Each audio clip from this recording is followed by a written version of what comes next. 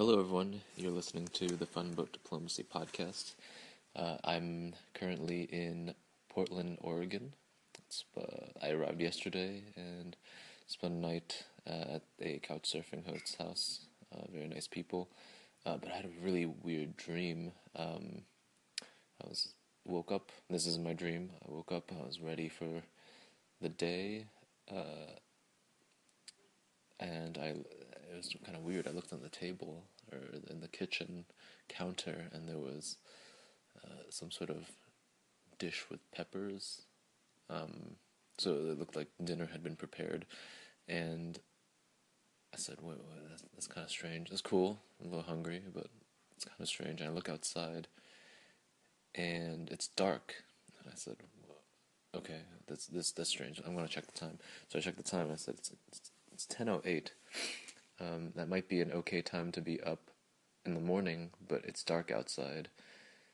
And then I see it's 10:08 p.m. I said, "Fuck." I look on my messages, and I have all these messages from the person I'm traveling with, and she said, "Yeah, I'm gonna be ready this." And then is everything okay? But that was hours and hours ago.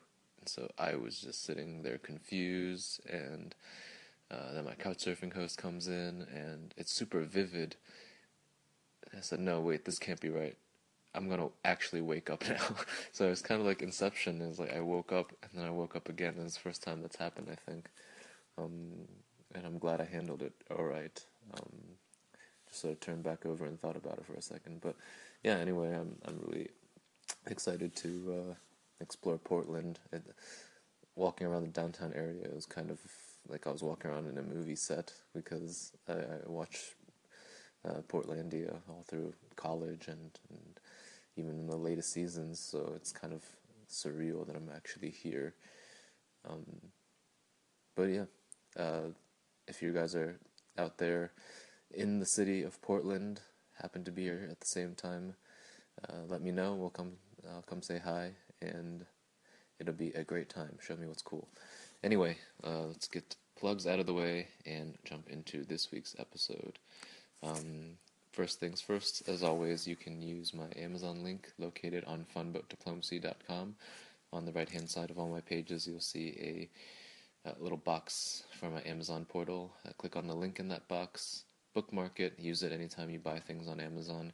No matter what you buy, Amazon gives me a small cut and helps me keep things going on my end.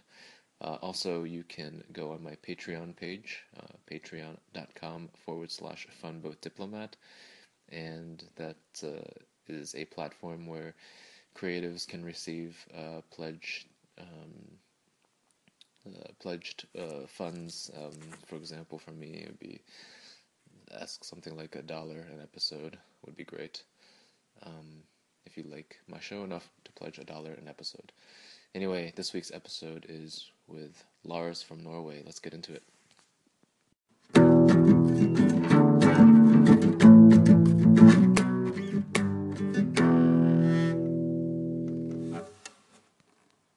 Hello, everyone. Welcome to a new episode of the Fun Boat Diplomacy podcast. I'm here today with Lars Brecken. Welcome. Pleased to be here. How are you doing this morning? What we did last night was we had a few beers and watched Forrest Gump Until like late. very late. So we're feeling. I don't know how we're feeling. How are you feeling? I'm very good, because I chose to leave the movie at 11:30 and then go and rub myself in lotion. At what point in the movie was that? I don't remember.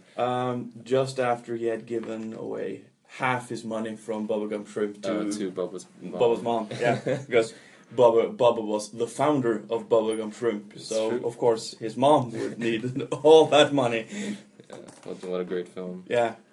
Do you want to introduce yourself to the podcast audience? Yeah, real quick. My name is Lars. I'm 29 years old. I'm a teacher from Norway. Come here to the US this summer to mainly go camping. Mm-hmm. I've spent 3 days now in San Francisco living at the hostel where Wayron works. And he seems like a really cool guy. And we started talking about taxes and politics. You had that book about what is it? The communists and Yeah, I have Yeah, with me. really. It's called Mao My Mao. It's a reference to an Astrid Lindgren novel Okay. about the rise and fall of the hardcore Norwegian Communist Party in the 70s. Mm-hmm. The party was born in 1968 and was pretty much dead by 1978. Mm-hmm.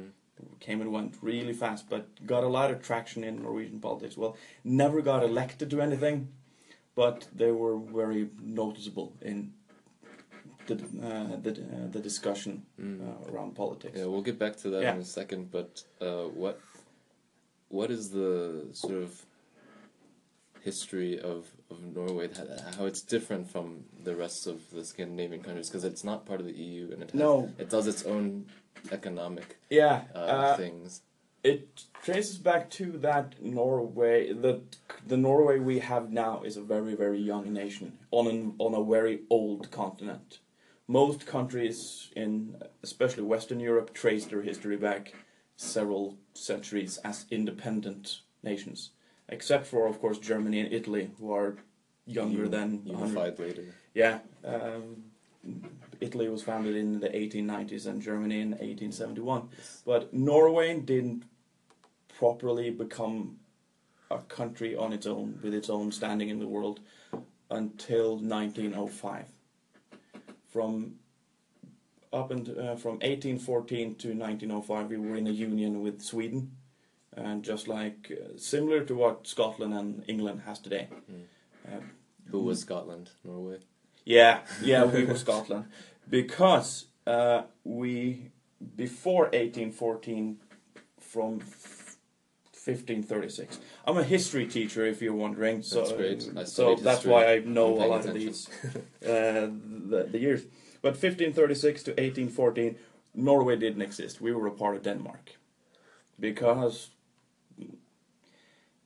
for 200 years, everyone who had any power in Norway just fucked everything up. The Black Plague. Norway went to war with Sweden during the plagues. So yeah, that's good. Half your population is dying and you're still going to war. Everyone's going to die.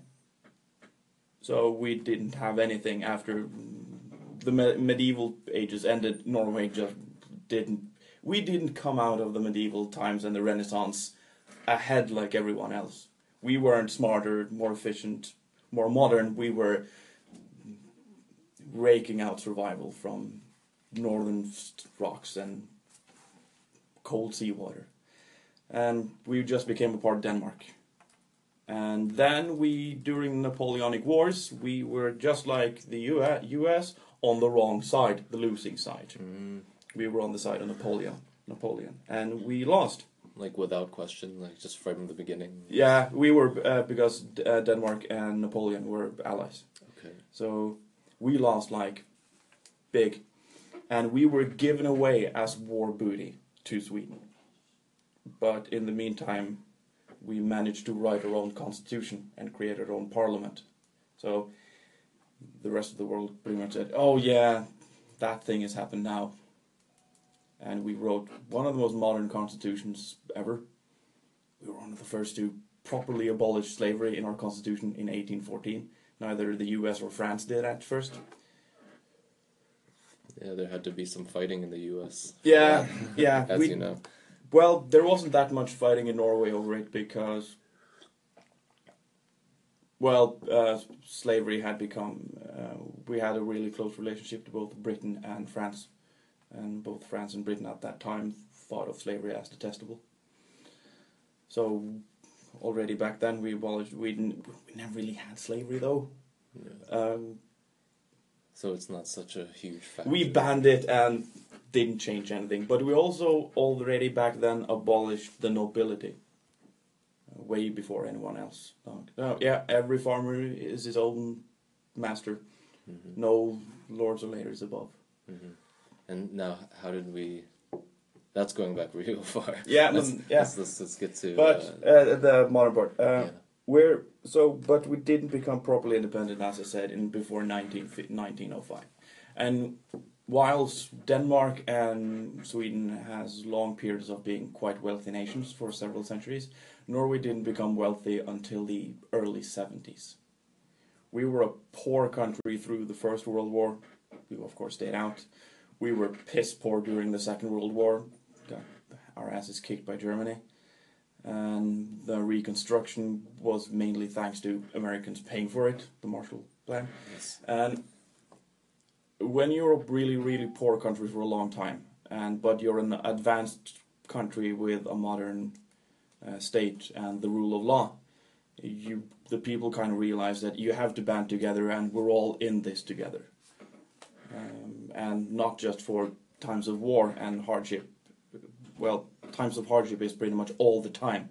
So the welfare state is a product of every Norwegian pretty much realizing on their own and banding together to build something better, because this country is too poor and too underdeveloped to do anything on your own.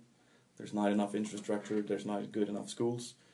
We all have to band together and build this, even private industry and public government.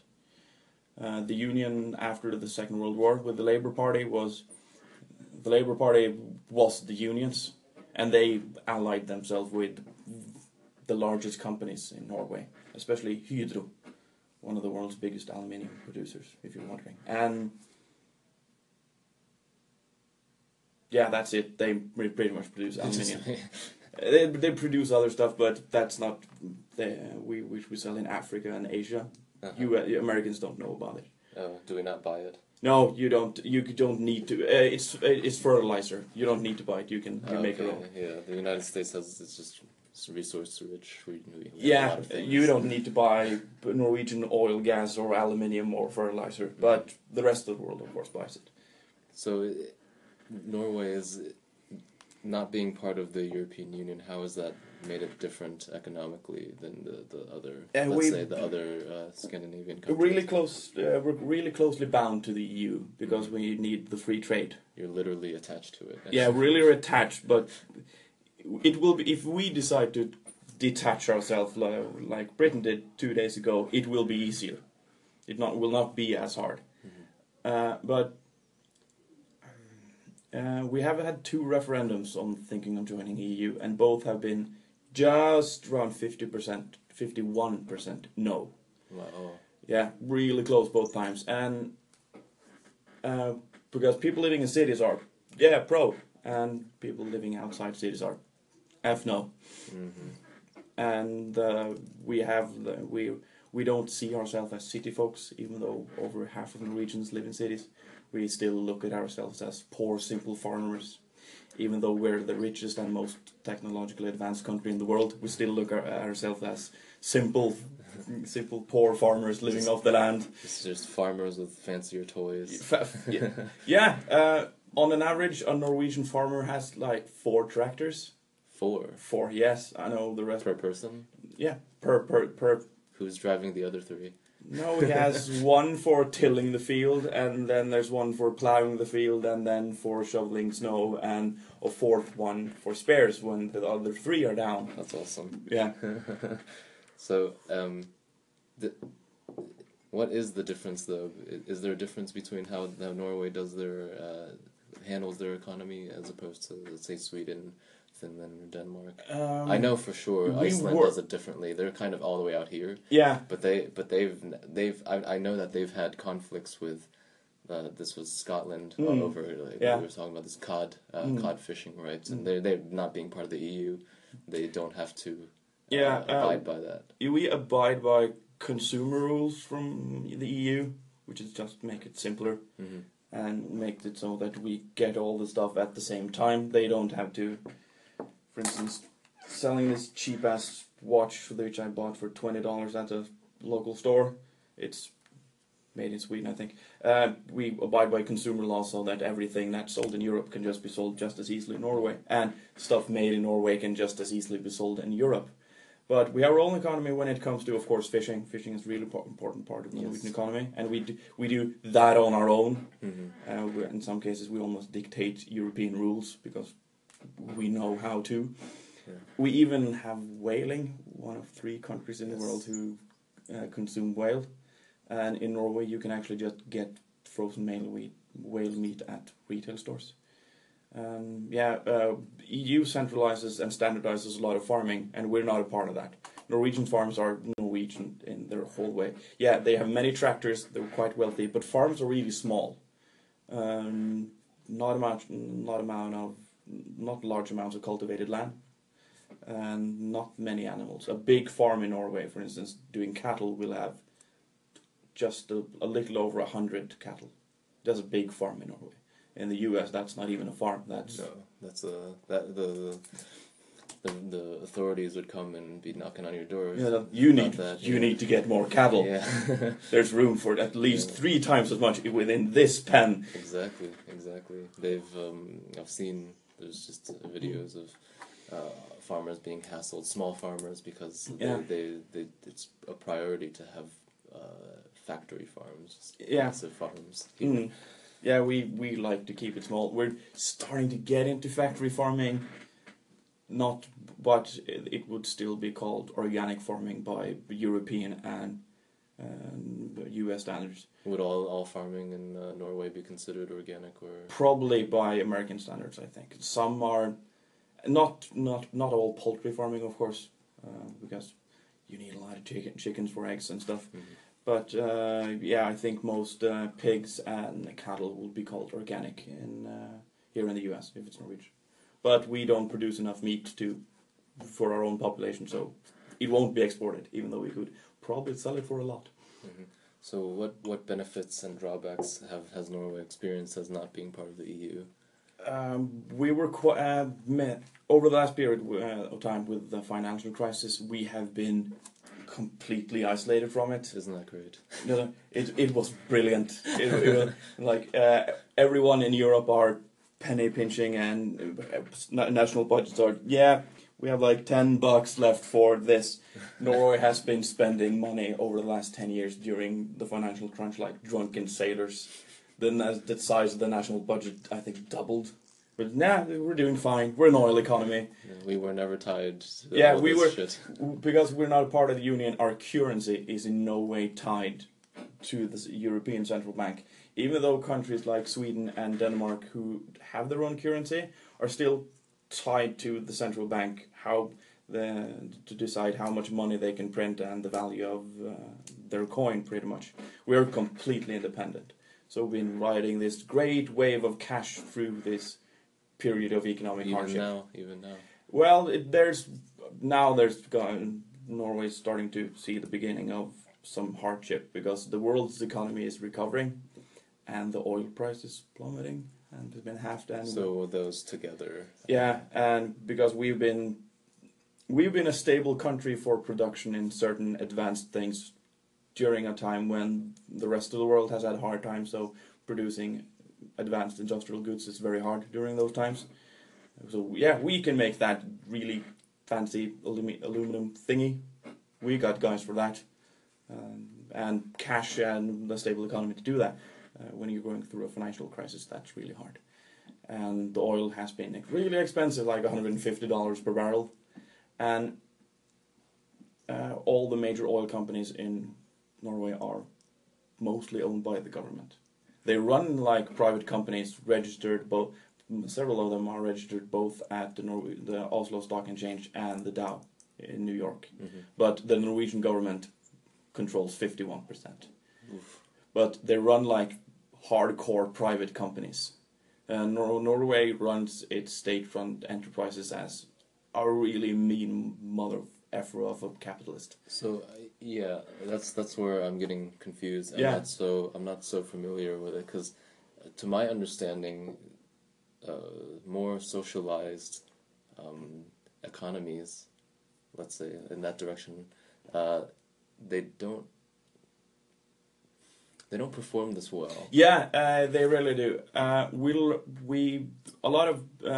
think Sweden, the government companies owned by the Swedish government are controlled much more like government departments compared to companies by the Swedish government. In Norway, we in the early 80s thought, no, this ain't working. This is too slow.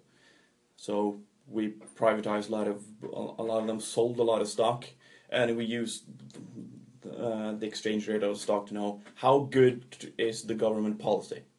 To see, oh, it's going up, yeah, then we're doing something right. We're still going to keep our 51% share, because the Norwegian government is saving a lot of money. Because like every industrialized nation right now, there's gonna be an old man's wave of pensioners over the last couple of decades. The US isn't in that hard of a spot. You're still making kids. Norwegians are not. And Northern Europe is having a huge problem. Yeah, we're having a massive problem. So we realized we had to start saving money in the late 80s. And so now the Norwegian government controls the world's largest sovereign wealth fund.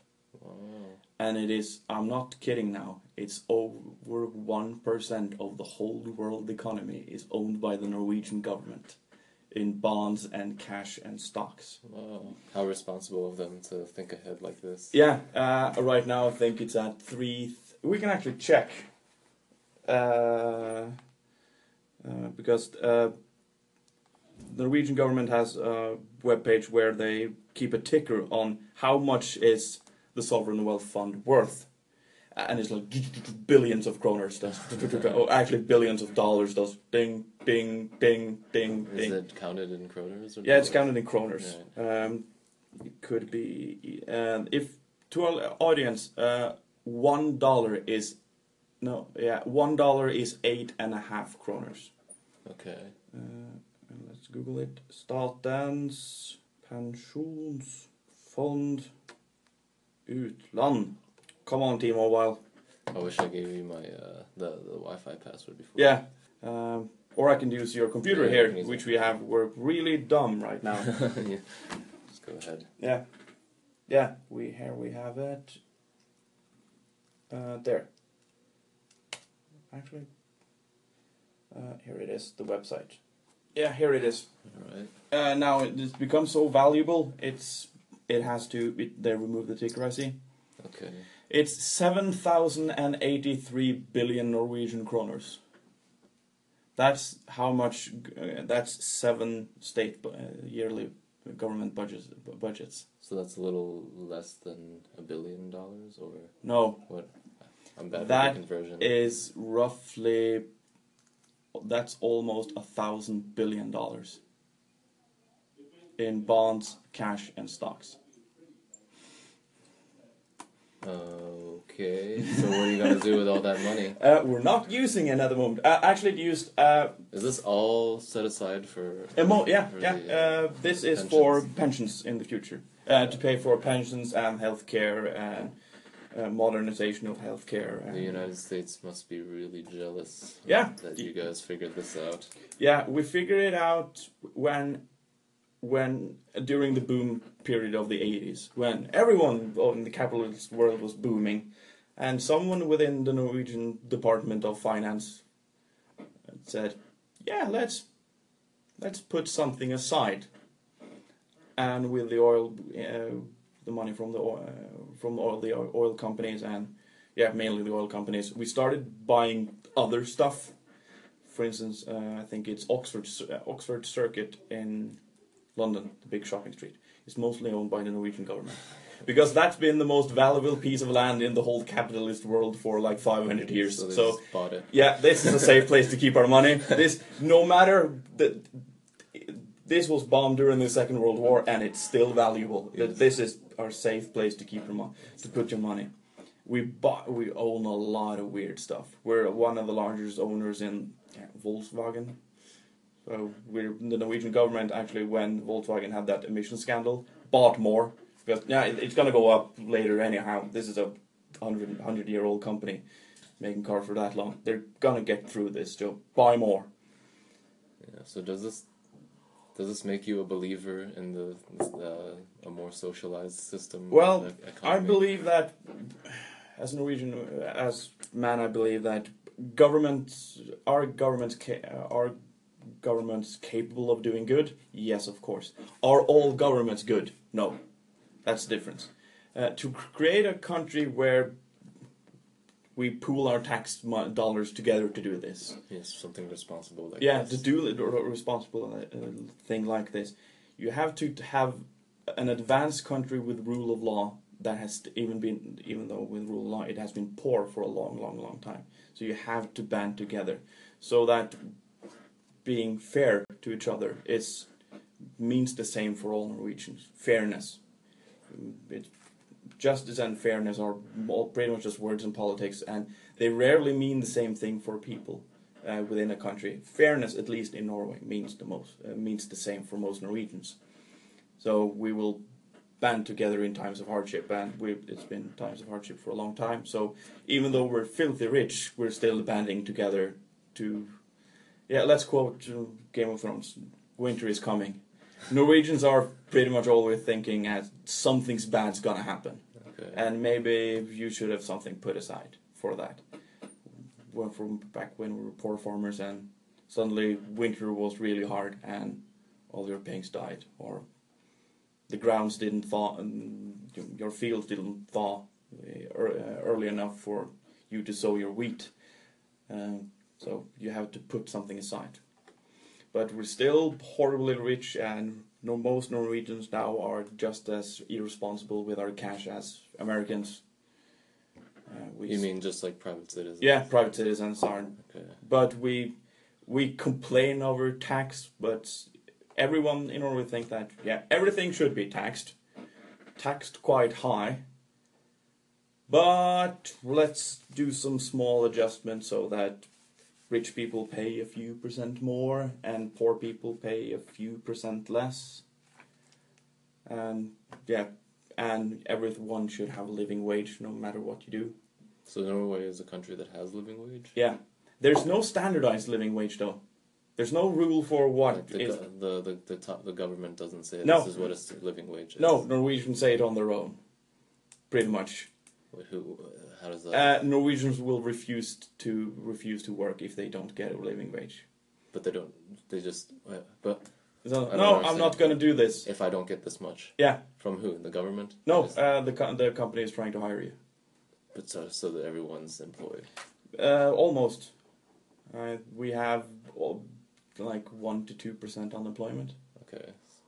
What happens to those people? They just get a check from the government? Yeah, because that's what happened in Denmark. I remember talking to somebody in Denmark. If you're completely unemployed and can't get work, because to get unemployment you have to keep working to get a job, and you get welfare from the state. Yeah. Can you just sit on your ass and do nothing? You can, but it's gonna be really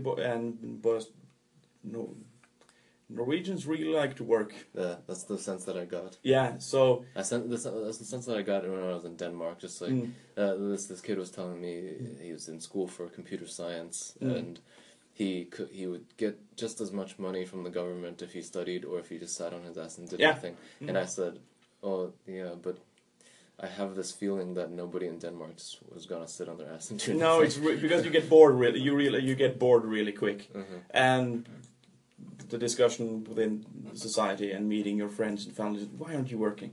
You must be bored out of your mind, and people will push you to get a job. And not having a job and just sitting on your ass is ostracized quite high. And this comes with the fairness. Culture. You're not pulling your weight. Yeah, you're not pulling the weight. And we're all in this together. We all pay our taxes. We finance our healthcare, our roads. We pay for your welfare. Yeah, and you sit on your ass. Yeah, I'm paying for your phone, and I have a right to be pissed because I paid for my phone on my own. I worked for that.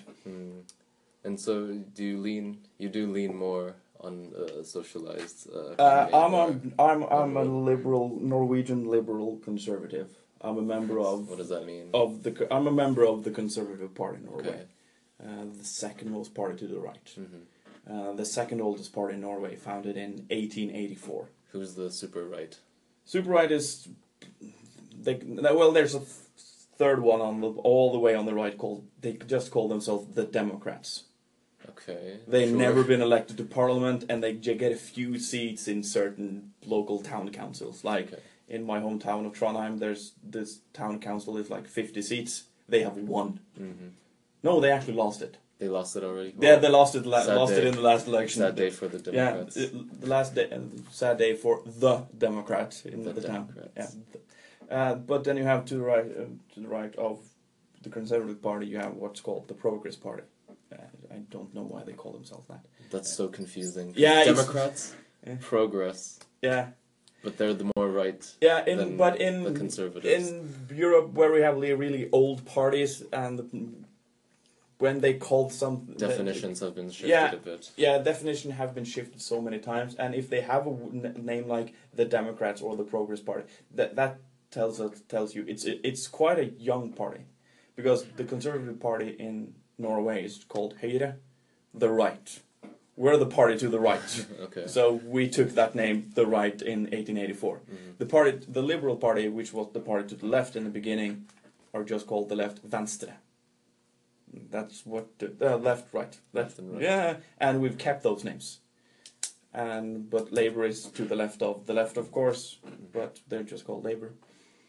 And you So- have the party in the middle is called the Centre Party.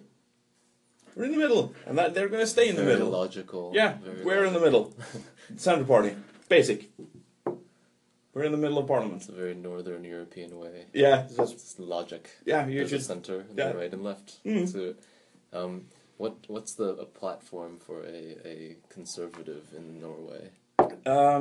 We're still very pro-government, but we really want to increase taxes. We want to lower them a bit and look at how we're Fiscal spending. conservatism. Yeah, we're fiscal conservative. So we really like that. That as long as there's money left in the budget, save it. And when we're going through hardship now, of course, with unemployment rising because of the oil prices, then you can take a little bit of that honeypot and use it to finance stuff that which you really need. Because if people don't have enough money, they start doing crime. So if people lose their jobs, it's better to keep them on welfare until they get their jobs back. Because if you don't give them money, they'll turn to crime, and you got a whole set of other problems, and you haven't helped anyone. Then you're spending more on police, the more on prisons, you're just spending more, and realizing that was dumb. Should have paid for that guy to have some pizza. Would have solved a lot of things. So, and the left in Norway, Yeah. how absurd do they get? No, not really. I think they were absurd when they built this state after the Second World War, when they massively increased government authority and spending, and what the government has the right to do. But now, no, the Norwegian politics is pretty much always driven by consensus. As it just seems to fit. There's in this for culture. instance, we were the first country now to ratify the Paris Concordat from earlier today. Right. And there's 169 seats in Parliament, and 169 members of Parliament voted for. Complete consensus. Every time we do a major tax change, how the tax system works, it's always complete consensus. Even now, there's the ruling party now is the Conservatives, Conservative Party with and the Progress Party. They only have 40% seats in Parliament, so they need support from the rest of Parliament. And they're planning a tax change to the tax system over the next few years, and every party in Parliament has been invited to become part of this, so that it's a part of we reach a consensus for a very important part of how Norway is going to work for the next 50 years. So the next part, if the Conservatives lose the next election, and Labour comes in, they don't have to start changing the whole damn tax system, because that's favourable to no one.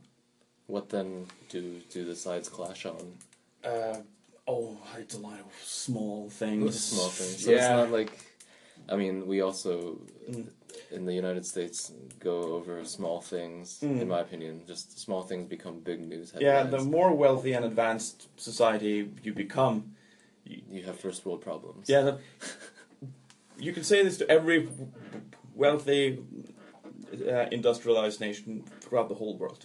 Things are actually quite good. Yes. Most things are quite good. A lot of things are brilliant. This is the top of human achievement ever. This Never is the best time to live. Yeah, and tomorrow is going to be even better. Yes. There are fewer people starving to death today than there were 100 years ago, when our population hadn't even reached 2 billion. There are fewer people starving now when we're 7 billion. Yeah. So, yay! Exactly. But now we have first world problems where we can't finance this kind of social health care, but we want to finance the socialized medicine this way, and they want to finance it that way. And that's a big struggle, even though in the end it probably won't matter as much for people. But it's the principles of the system and ideology. Yeah, as dire as it might be in comparison in the United States to Norway, it comes down to something quite simple in the United States, which is if you take care of yourself, healthcare wouldn't be that expensive. Yeah, You still have to address healthcare. Yeah, but the government doesn't ever tell you to take care of yourself. They say we'll take care of you, and I think that's a little bit of a problem. Yeah, well, actually, the government tells you take care of yourself. In Norway. Yeah, it will tell you. Great. This is irresponsible. Great. See, why are we not? Yeah, doing for instance, if you get cancer from smoking, we'll treat you. But you're gonna be ostracized for smoking, but there's this, and you're gonna be taxed through the skin of your teeth for smoking. Smoking is really expensive in Norway to pay for the cancer treatment of smokers who have gotten cancer. So a packet of smokes is like at least $20 in Norway. So you're gonna pay. And the government tells you you're being stupid. In a lot of cases that you got frost burns from going up on the mountain without proper clothing. You're actually going to be made fun of in local newspapers. That's hilarious. Yeah. My God, how dumb is this person? Of course healthcare is free when he get injured, but he should have known better. And the doctor will probably say to you something to tell you that you shouldn't have done that.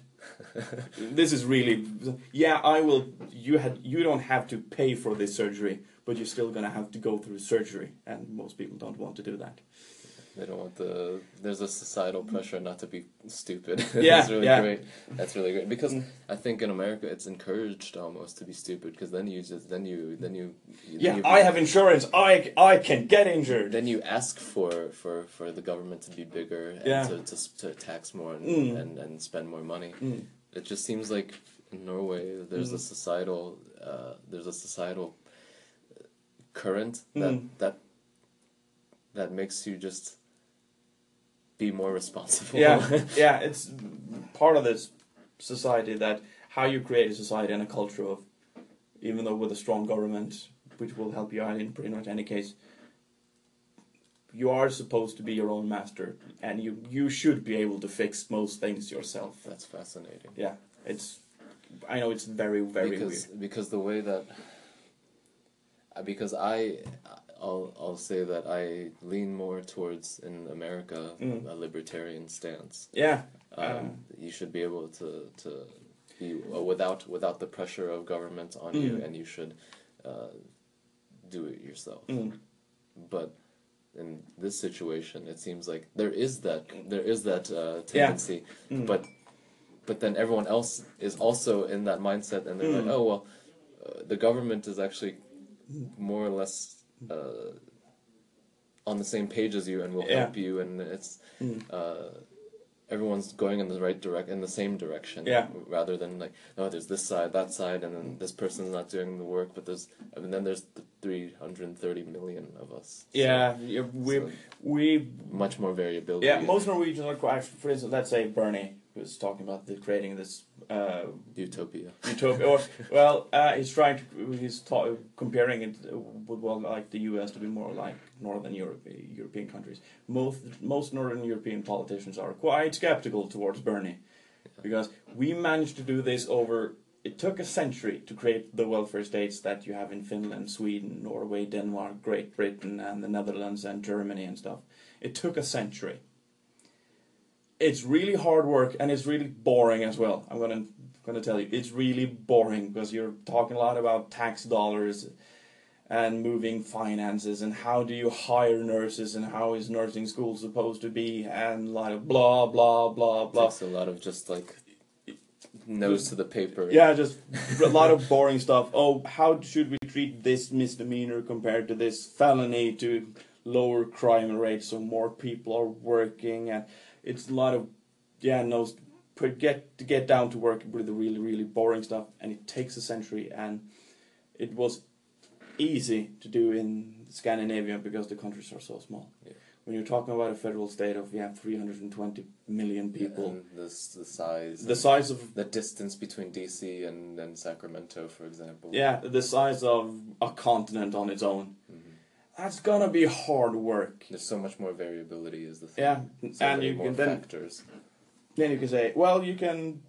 The Canadians did it. They have the size problem. Well, they're just 60 million, I think. Their populations, yeah. Yeah, and most of the welfare state is based on the government dictates the state to do it, and the states have to implement it because Ottawa is really far from Vancouver. Yes. So, what was I gonna say? So, how do you think it would have turned out differently if instead of this planned system, they went with a more free market way? We really don't know because we were actually quite hard. Norway was pretty hardcore free market up until the 1920s, and but Sweden, when did they shift? 30s, 1930s, and then a little after us. Then they went right into the sort of planned economy. Yeah, but well, it's not really planned. You still respect the market. Okay. But you know that the market isn't perfect. Sometimes, the market is extremely fair, and that's the problem. So if you're a small, poor country, the market is gonna F you up sometimes. So you have to set something aside and out for when it's not on your side. And we started in 20s, but our welfare system with insurance for healthcare and unemployment, we started doing that already in the 1880s. And even though in our 20s when we were hardcore free market, we still had basic welfare. And then the depression hit, and it hit hard, and it hit everyone hard. And Norway, as a small country, realized we had to band together. So everyone banded together to start creating the welfare state during the 30s in Norway. All parties. Because I know, just in the Sweden example, that there has been, I've heard that a lot of the wealth that Sweden currently enjoys was accumulated at the time when it was mostly a free market. I don't know if that's true.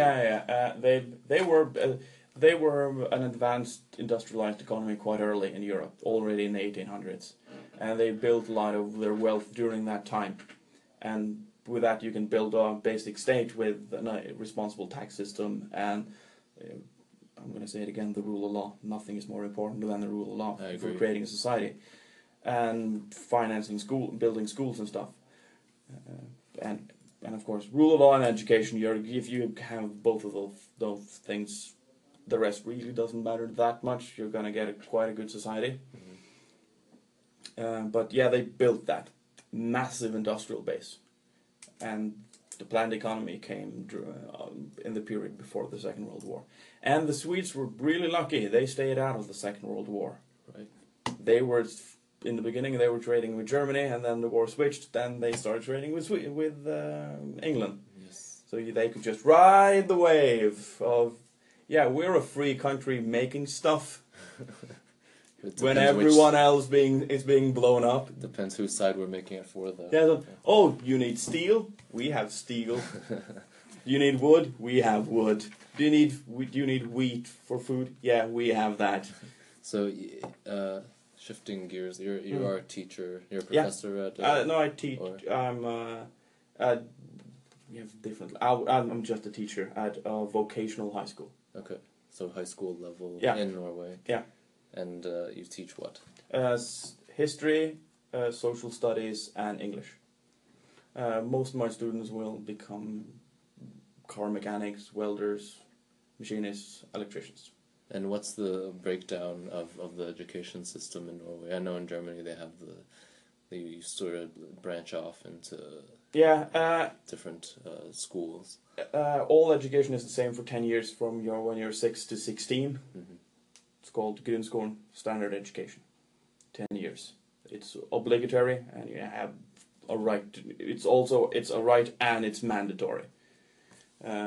Your parents might be arrested by the police if they don't send you to school. Yeah, your kid is going to school. I don't know. Is that a good thing? I don't know.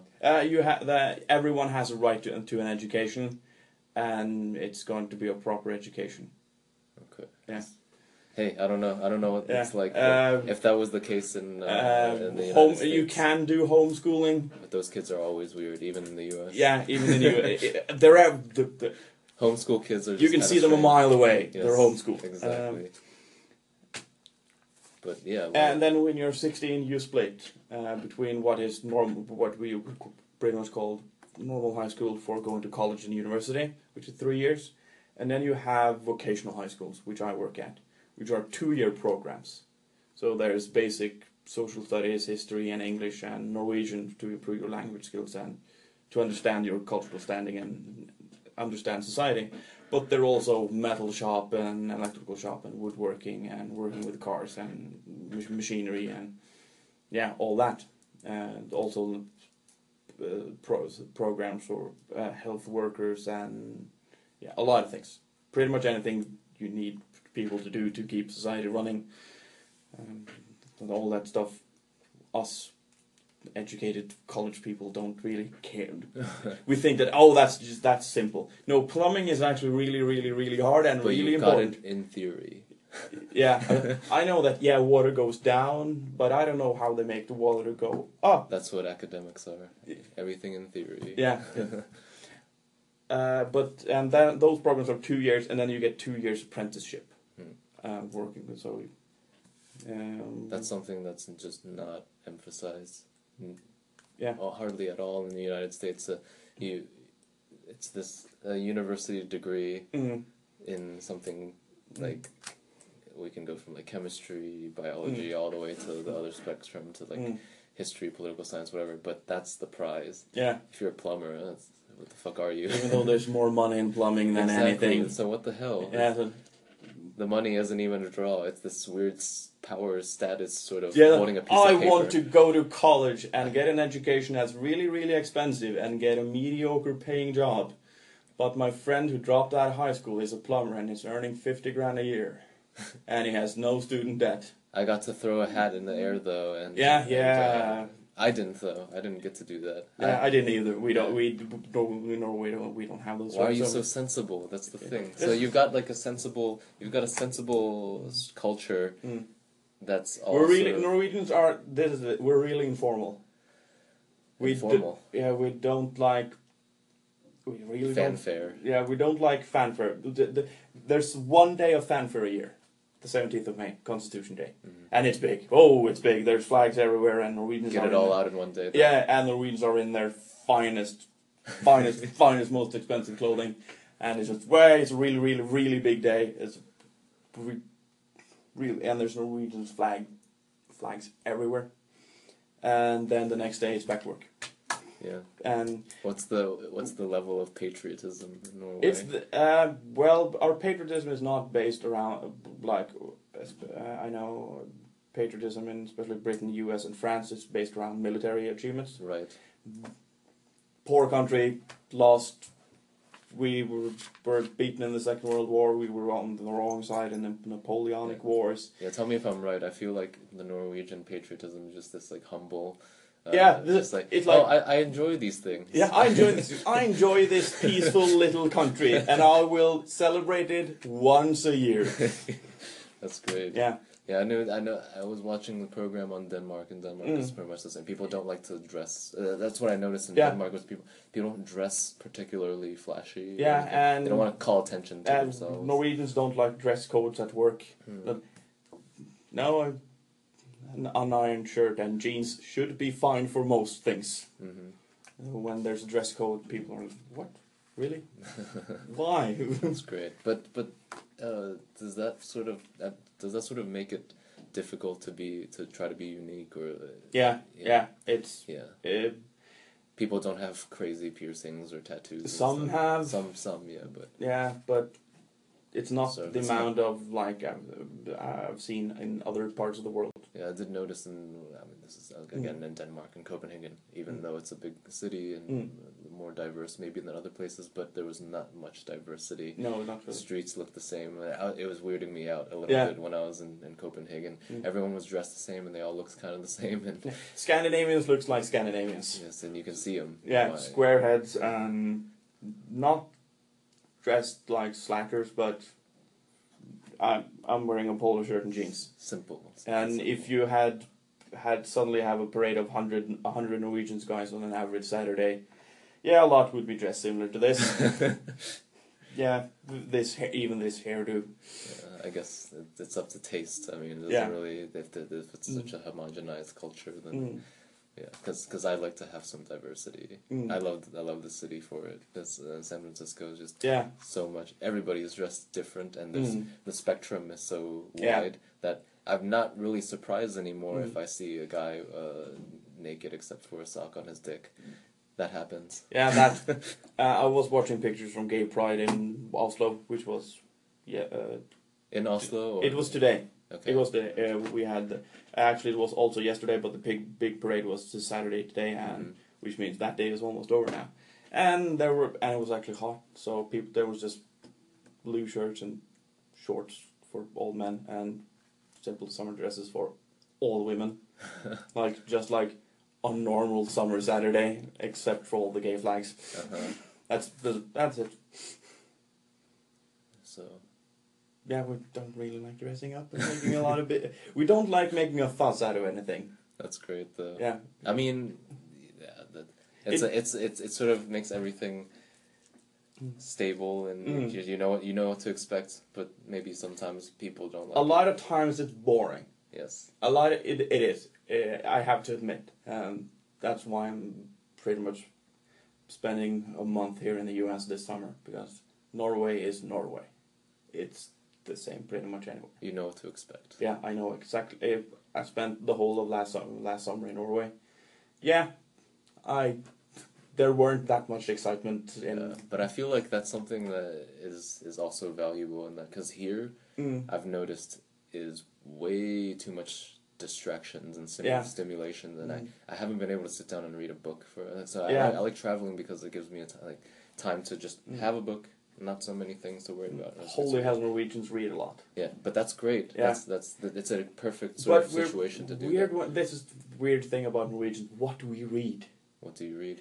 Because the Finns read a lot more than us.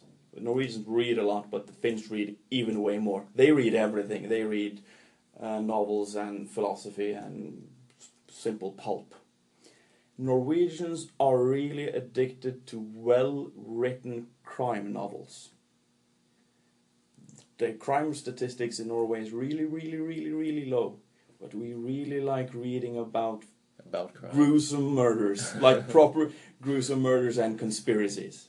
That's what we're really into that. I think Germans are the same. Yeah, a lot in of Germany, a lot of the books a lot of them are written by Norwegians. Yeah, a lot of Norwegian writers have over the last years that have written like gruesome crime novels. Joel Nesbø, his writer, you can get his books in a lot of Norwegian stores, and not Norwegian stores. A lot of stores here in the U.S. will have his books. The whole world he's broken into. He's even making a movie. His second novel, I think, is being made into a movie, which is being produced by Martin Scorsese. What is it? I don't remember which one it was. It's not the first one where the guy is investigating a murder in Australia. It's the first novel set in Oslo, and they're all about gruesome murders. How is Martin Scorsese still alive? He's 73. Okay, well, he's still really active doing. Well, he stopped doing cocaine, so he got a few extra years from that. Okay, so it's not Silence, which is the upcoming 2016 American historical drama. I will Google it. Let's do Jo Nesbo, Martin. Oh.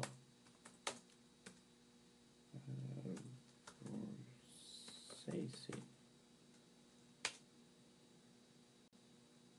Oh, yeah, he didn't direct it, but he's producing it. It's the one with Michael Fassbender. It's The Snowman. The Snowman. Yeah. It's been recorded in Oslo, and it's about a Norwegian police officer investigating gruesome murders in Oslo.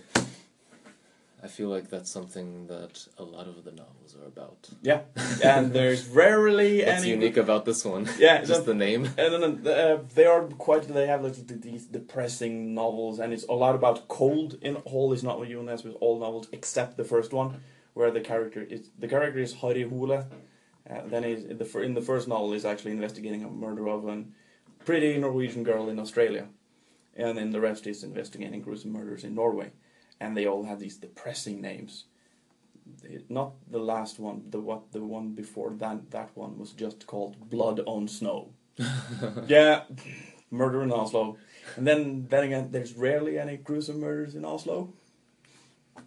Interesting. Yeah. What have there been scholars that wrote about this or something? Not Norwegian yet, literature but someone's going to. Yeah, because this is so strange that you can't avoid writing about. Someone has to write about it. Yeah, I bet your ass that someone at the university in Oslo and Bergen and Trondheim and Tromsø, some Norwegian professor is studying this now with the help of you, so probably from a sociology professor and a psychology professor. Because why does a peaceful nation like Norway in their millions read about murders? Like, just before when I flew here, when I flew from Oslo to Copenhagen, and then it was Copenhagen, San Francisco, and I walked through a bookstore in the international terminal in Oslo Airport, and there were piles of murder mystery novels, piles of them, and people were going to Mallorca and Spain and Italy and the US and Japan and Australia with piles of murder novels. And I'm gonna really enjoy myself this summer. Read about death and depressing rape and stabbings in while laying on the beach. While laying on the beach. Oh, yeah, I don't know why. But yeah, it kind of makes sense. If you sort of have such safety and stability, you want to dip your toes into, what might it be like? Yeah, but you don't want to just watch a murder mystery on TV, an episode. Oh, we really like those as well. Trust me. Did you guys get super into Breaking Bad? Yeah. Like the Germans did? I noticed. Yeah, Norwegians were super into Breaking Bad, and we never really... CIS never really struck that good. It was okay in ratings, but not that high because, well, they don't really get into the psychology of the murderer. It's all this technical stuff. Yeah. So it's mostly heady stuff. Yeah, we really want that. It was that type of gunpowder that led in it. We don't care. I don't care. Who is this person? I want to know what created this monster who killed his wife in his backyard and cut the corpse into pieces and spread it out in the national park. I want to know what was his life before that. Do you guys also? I don't know if you are into all this, but no, I'm not. Okay, but my mom is. Your mom is. So your mom would. Do they also get into the Norwegians? I'm generalizing. Yeah, do the Norwegians know also about a lot about serial killers? This is a little bit of a different. Yeah, we really like reading about it. Yeah, because one of the greatest. It's actually a graphic novel that I ever read. It's called My Friend Dahmer, and it's written by a graphic novelist who went to high school with Jeffrey Dahmer. Oh. And it gets really deep into the psychology of Jeffrey Dahmer, his time, his upbringing, his household life, and how he was treated in high school. And then afterwards, of course, he became this monster of a serial killer. But I think maybe that's something, maybe that was popular in Norway.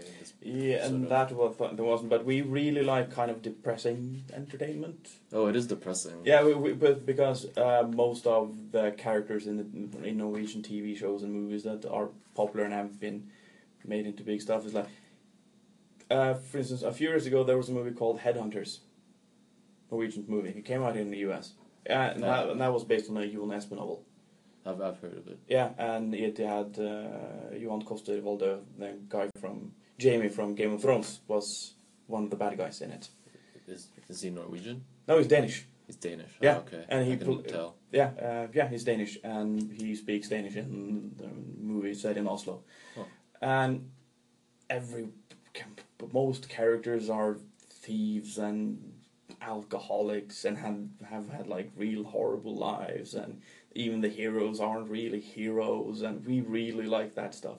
So a lot of American television simply gets ignored in Norway because no, this is too clean and happy. We don't care about this. That's why Breaking Bad was such a hit. It was so depressing. Really? Yeah, so this is real life. This is a teacher in a shitty town which doesn't pay him enough for his job, so he makes meth. Yeah, so he makes meth, and his house isn't really that nice, and he drives a Pontiac Aztek, which is probably one of the worst things this nation has ever built. Yeah, it's this Disney sort of Yeah. glossy Yeah. story doesn't interest you guys. We really like Disney movies, but those aren't Disney movies. Those are you sort of see them as separate, sort of this abstract thing. Yeah, those are extract things. But like let's say Hollywood movies. Yeah, those are. There's not much. There's very superficial tension. Yeah. It's not like, oh my god, this person is really fucked up in the head. Yeah. Most like, movies are annoyed by the drama in American drama shows. Oh, just fucking talk together. It'll be over in like 10 seconds. Just, can someone say, sorry, I was being a bitch today? Why don't just do that? I think the case is that it's this society of such logic and order. Yeah. That you need sort of irreparable fucked upness. Yeah. Because you kind of want to solve that problem. Yeah, Norway is quite glossy and clean. Okay. Yeah. At least from outsiders, I can see the grit, but that's why, because I'm born there and grew up there. And if you study history, you'll of course you also dig up that dirt. You find the dirt. The book I'm reading now, it's about the dirt. Yeah, let's do that for a couple minutes. We've only got a little bit of time left. Yeah, it's about AKP. AKP. The hardcore communist party from the late 60s to late 70s. Because communism never really struck in Norway. So after our great socialist revolution, after the Second World War, when we built the welfare state, and the Labour Party, which was hardcore leftist before the Second World War, marched straight into quite conservative liberal European politics and became very good friends actually with the Conservative Party, where I'm a member. And a lot of people who had grown up in the shadow of the Labour Party, identifying themselves as socialists. Most of these were born after the war. Didn't feel at home in the Labour Party anymore and in their unions. So they started their own party, and their plan was armed revolution. Yeah. Whoa, Norway. An armed revolution in Norway. And one of the reasons why this never really struck is that Norwegians never took them seriously. What the hell is this? It's a party also born out of the anti-Vietnam movement. Because kind of like the Red Army faction in Germany, the terrorists, they subscribed to this. They never actually did anything, these guys, though. Because they were a lot of philosophers and psychologists and journalists and lawyers and teachers like talking about revolution, and it's the kind of revolution that's satirized a lot in movies. Yeah. In that they're all talk, there's no action, and these guys were all talk. They were really good talk. We got one brilliant thing out of it though. They created a party newspaper that still exists today, and it's one of the most respected newspapers in Norway. Really? Yeah. It's called Klassekampen, which translates to the class struggle, and it's a political straight from Marx. Yeah, but it just comments on political movement and the political landscape in Norway, because you have VG and Dagbladet, they are the two biggest newspapers, all over 1 million readers each day in a country of 5 million people. That's a lot. They're just tabloids. No one cares really about what they say. But this is respected. The respected ones, or the big ones, are Aftenposten, which is the conservative newspaper, really old, like really was 200 years old, and has those old Gothic letters in the logo just to prove Still? we've been around for a long time. I think in Germany they've done away with that because that's what the... The two oldest newspapers in Norway still use Gothic letters in That's their all it is. logos because one is 250 years old and one is 200 years old. Legacy. Just to push in the point, we've been around a long time. So that's the conservative newspaper, and the opposite then is Klassekampen, the communist newspaper. It's more social democratic anyway, and they comment really well on each other. And to understand, if you want to understand Norwegian politics and what's going on, if you read both of those, you get an understanding of the whole spectrum and the complexities. And a lot of times conservatives who are annoyed at the status quo will write in the socialist newspaper because I'm gonna get a lot of readers. And a lot of people who just want to read about political comments are going to read this. It is the best newspaper in Norway actually for that. So I read the conservative newspaper and the socialist newspaper almost daily because it's. But you've got two sources that just cover the spectrum. Yeah, Sort of, it covers nice. spectrum and really responsibly, and it's responsible old-fashioned journalism. And they are both papers you have to pay for, even on the website. Because it costs. But it makes sense. Yeah, It makes sense. this is good. VG and Dagbladet are free at the website, and yeah, if I want to read about Kim Kardashian's dress or some Norwegian fashion bloggers' That's free. favorite socks, of course, it's free. But if I want to actually read about Good stuff. the good stuff, Gotta pay for that. how our society is changing for the worse and how it's changing for the better, Mm-hmm. you're gonna have to pay for it. Got it. And you are a smarter and better person for it. Well, and yeah, these guys, the AKP, were all talk. They never did anything, and Norwegians mostly just made fun of them. Yeah, I mean, it just comes off Just- as the Red Army faction, but if they didn't do anything... Yeah, what just sat on are their you asses. trying to do? Why armed revolution? Are you serious? Okay, I can agree. The Norwegians, I can agree that some things are not as good as they need to be, but I don't need to kill police and members of parliament and people of the government to achieve that. We can do this the proper peaceful way. Come on. Yeah, we're coming up on our time. Let's Yeah. end on let's take care of things the proper peaceful way. Yeah, That's a great way to If you great takeaway that we in America should yeah, it's boring. It's not, and I know Americans love Flash. Yes. It's boring. It takes a lot of time. But if you do it the boring way, that takes a lot of time. It's surprisingly cheap as well. Flash is expensive. Trying to change something in 2 years is hard. You won't achieve it, and you're gonna spend a hell of a lot of money on it. And then the next person's gonna come along. Yeah, and then next person is You gonna just come pissed along. off and a bunch of people who are yeah, gonna come along the next but time. doing it the proper way is quite boring. Takes a lot of time, but it's surprisingly cheap. But there's no political gain to be made really. When Norwegian do it, that's why we do it with basis on consensus in Norway. So yeah, no one is going to can put this in their great party platform. We all agreed. This isn't an issue in the next election. Let's just get things done. Yeah. We all agree. Yeah. That's great. That's funny. All right. Well, thank you for being on the show. Thank you for giving me the opportunity.